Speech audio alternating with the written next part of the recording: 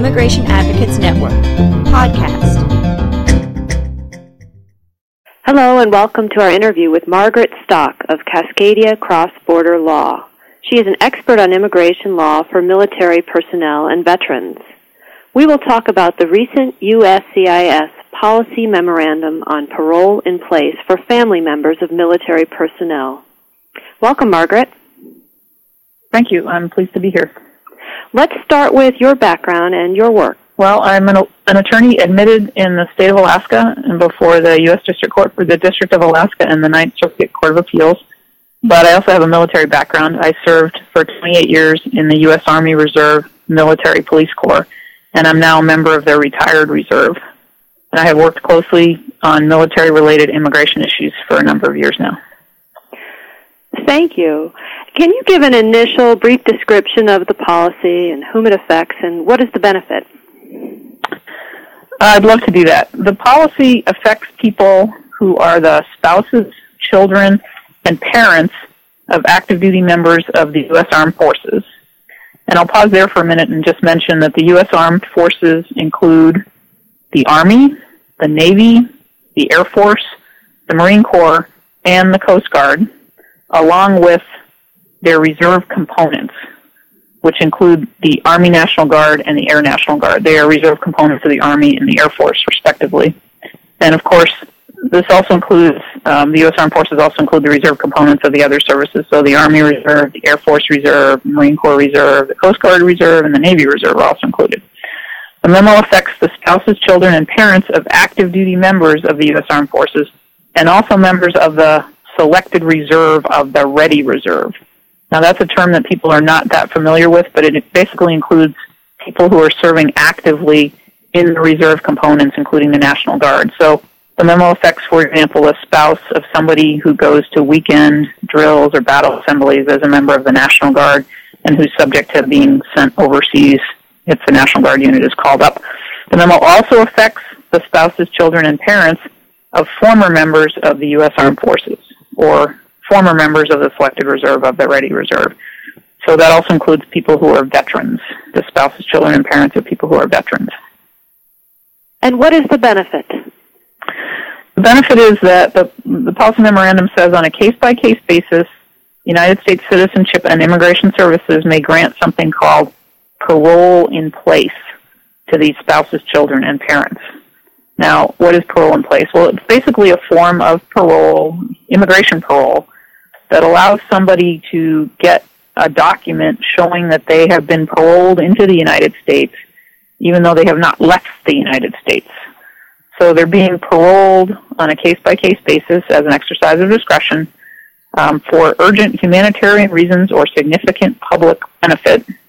And they're given a document even though they're already physically present in the United States. And typically this is going to apply to people who are present in the United States without inspection or admission. They call it parole in place because you're not going anywhere. You're not leaving the country in order to get the parole. Most immigration lawyers are familiar with advanced parole, where somebody gets a document and they leave the country and they re-enter and they're paroled back in at the border when they're trying to re-enter. But in the case of these individuals, they will receive a parole document even though they haven't traveled at all. And commonly in the past, this was used to benefit individuals from Cuba, for example, who are otherwise not eligible to adjust under the Cuban Adjustment Act, so they would be paroled in place, which would then allow them to apply under the Cuban Adjustment Act for their green cards. So the benefit is people are granted a document that says they're here with the permission of the government, they've been paroled in, and this allows them to then file for adjustment of status if they are the immediate relatives of a United States citizen.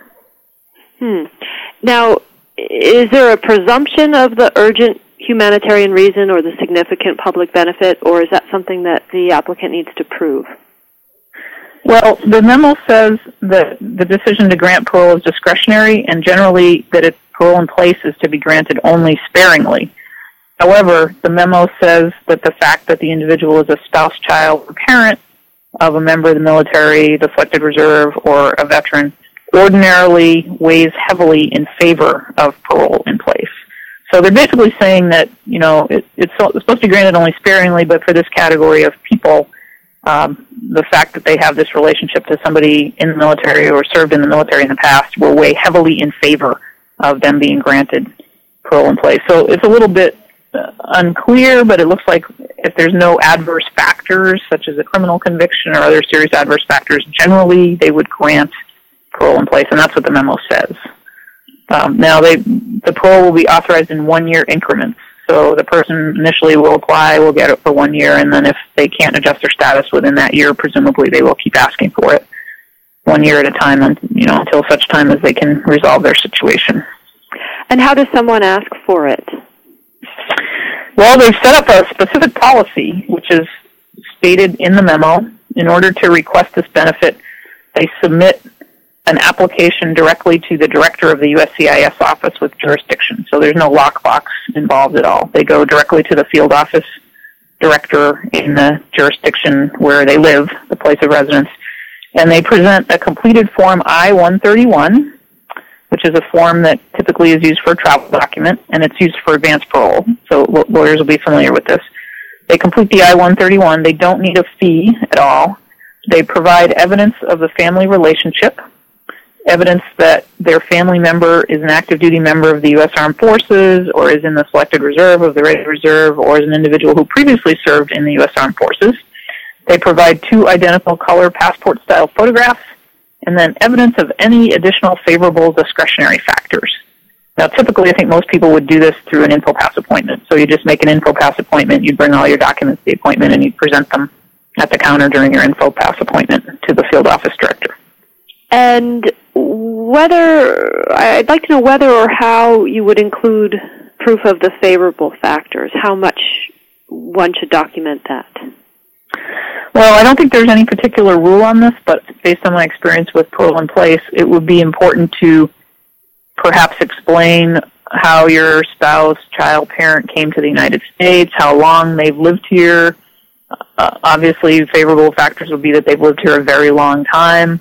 It would perhaps be unfavorable if they just came into the United States without inspection yesterday. I don't think the agency would view that favorably, but if they've been in the United States for a very long time, you would want to point that out, perhaps pointing out conditions in the home country that would argue against them going home to seek a visa. If it's a parent, you might point out that if they've been in the country without permission for a long time, that if they depart, they'll be barred for 10 years and that there's no waiver available to them to come back.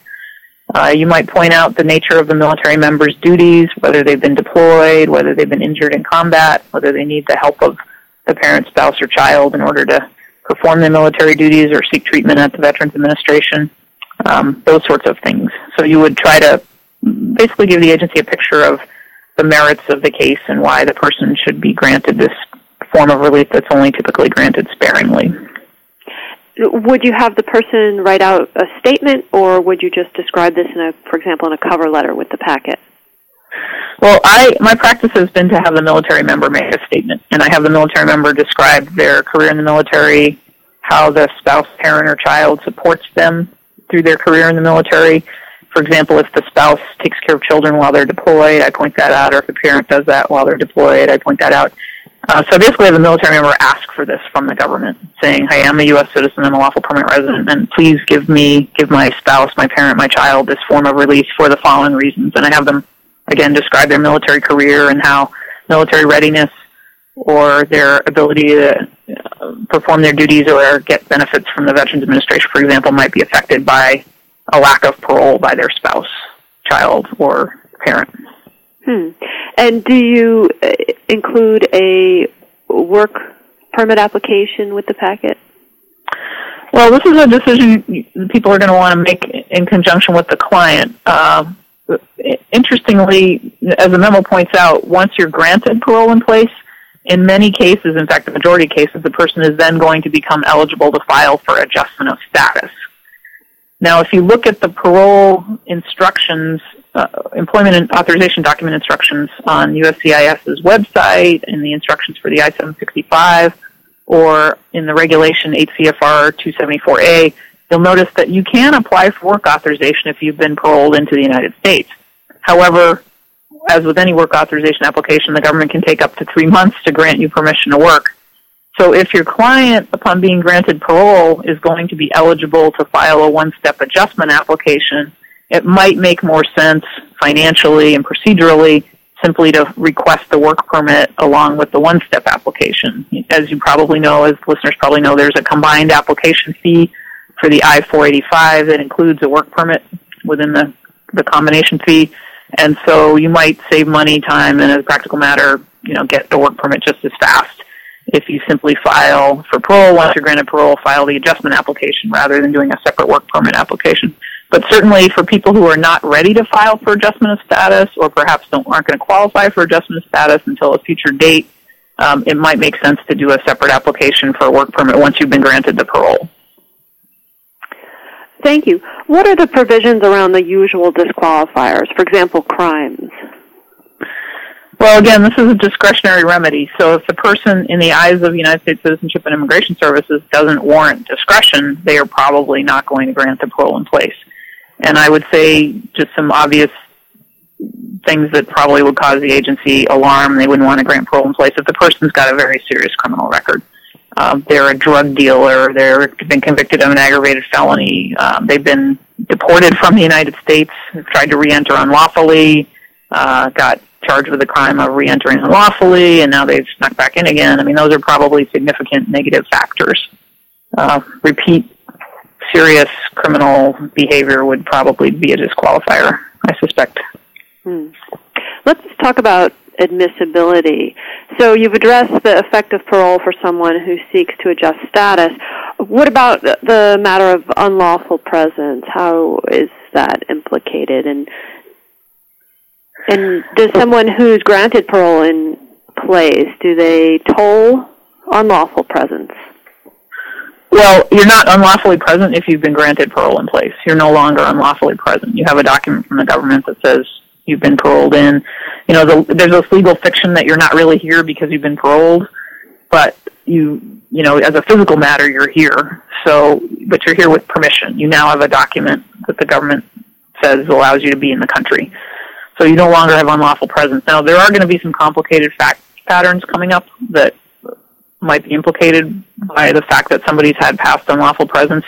And I don't think at this point we're ready to tell how the agency is going to interpret such things as somebody who's subject to permanent bars and hasn't met the time limit to apply for reapplication and that sort of thing. But the typical person who entered without inspection and has had an unlawful period of unlawful presence up till now, there's no barrier to them adjusting status after being granted parole in place because of that unlawful presence. The unlawful presence, if they have a relative who's an immediate relative who's a U.S. citizen, and that immediate relative is applying for them, the unlawful presence is basically overlooked by the government. That's the law. As long as they have not departed the U.S. after having accrued a certain amount of unlawful presence and then triggered a bar that only kicks in after they depart. So the famous 3-year and 10-year bars aren't implicated unless you've departed the U.S. People with unlawful presence who have not departed the U.S. can safely request parole and then apply for adjustment of status because those bars don't apply just because you have unlawful presence. They only apply if you have had unlawful presence and then you departed the U.S.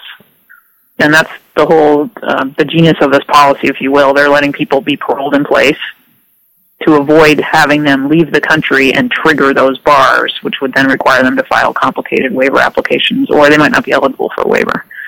So particularly for parents, this is a really great development because they can adjust status now based on their son or daughter applying for them, assuming the son or daughter is 21 years old and a U.S. citizen, of course.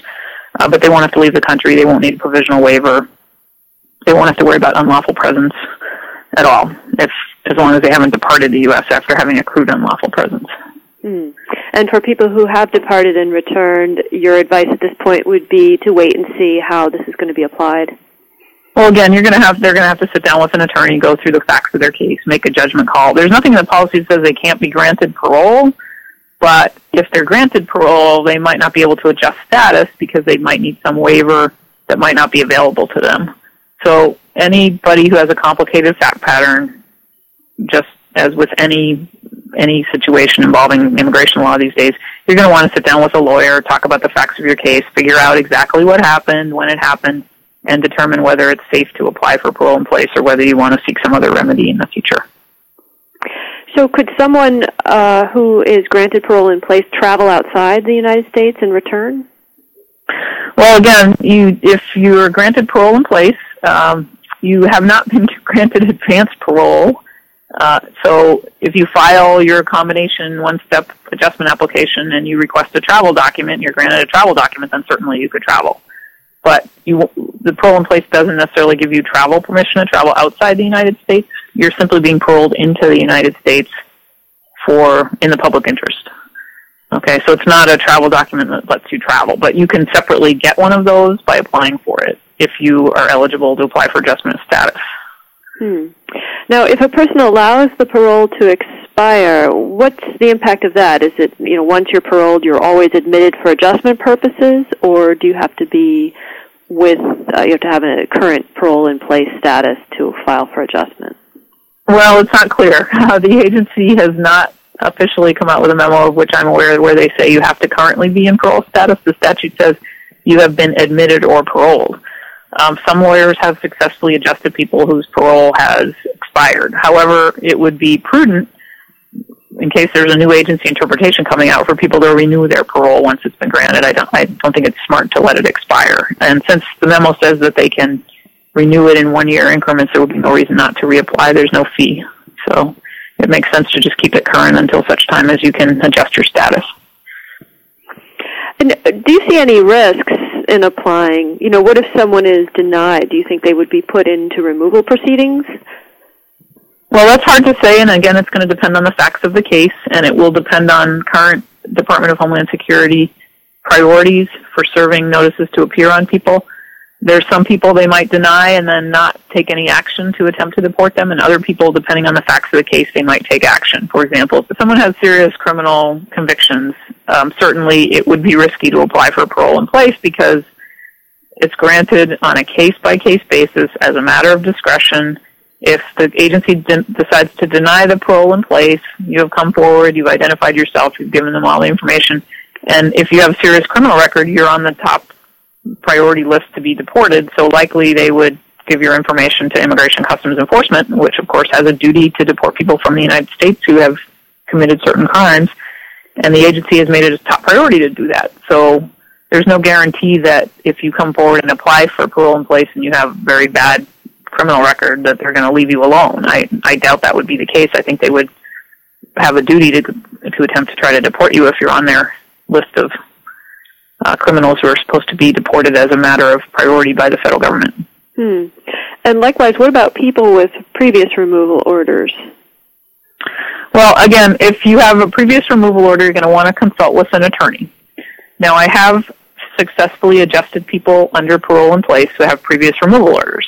But typically what I do in those cases is I get a copy of the file, I figure out what happened, I attempt to file a joint motion to reopen the old removal case, and then have the government attorney agree to terminate the proceedings before the judge. We ask the judge to terminate and get the judge to sign a termination order.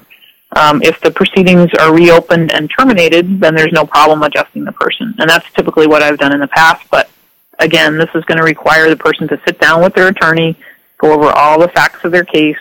The attorney's going to want to get a copy of the file and review it and see what's in the file, what kind of removal order it was. Is it an in absentia order? Is it some other kind of order where there's some procedural defect and you might be able to reopen the old case? What exactly has happened? And that's complex. And I can't give you an answer to everybody's case on the phone other than to say that it is, in fact, possible in some cases to reopen an old removal order and get the case reopened and then adjust the person with parole in place, and I've done that.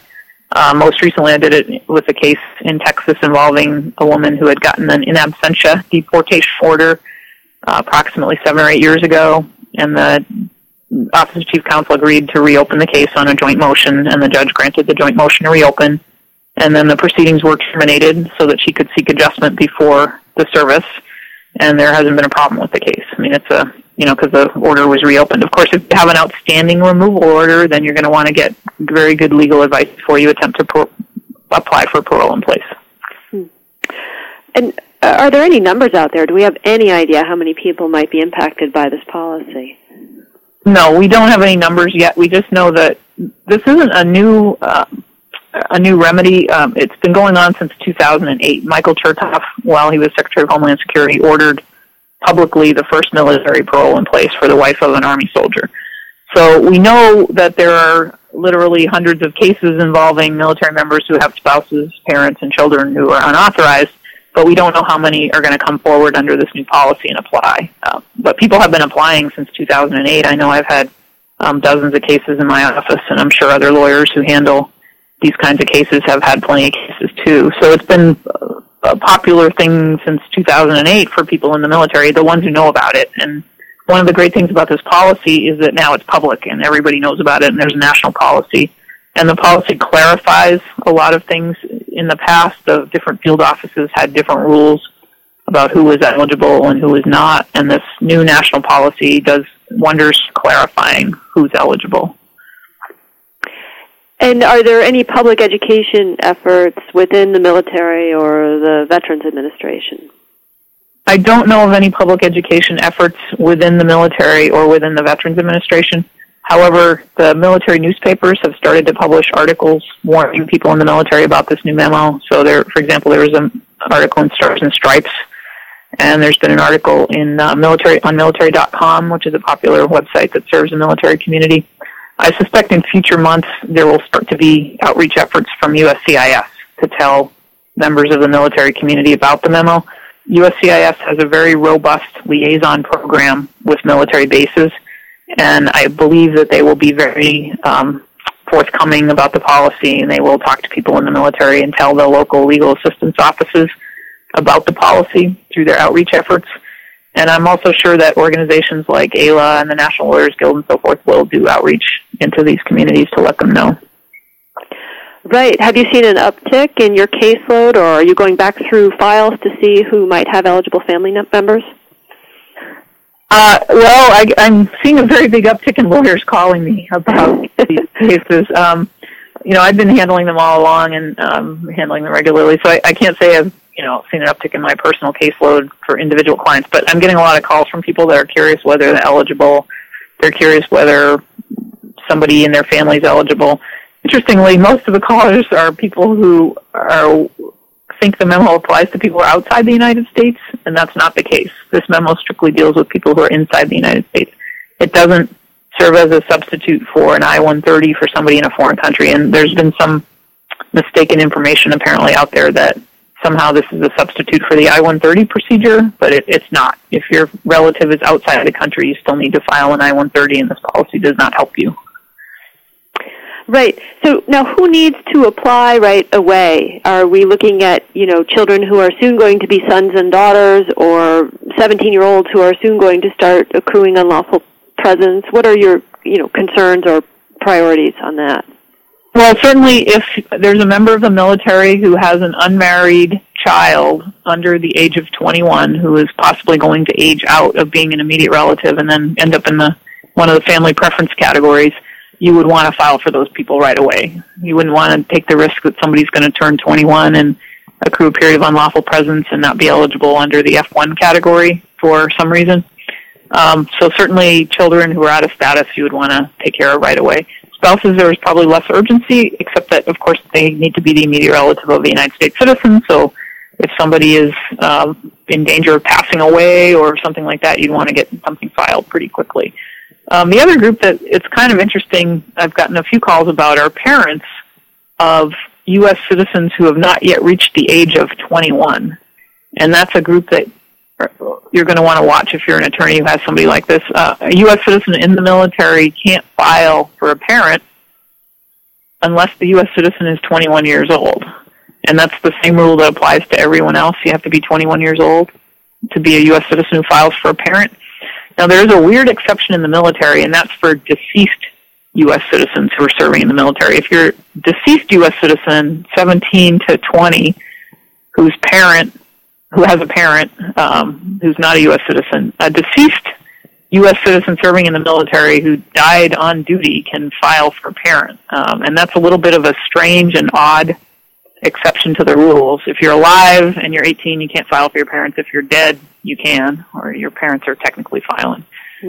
So that's something people are going to want to watch. I certainly don't expect people to be taking advantage of the younger rule, obviously, because it's a tragic situation when somebody dies on active duty.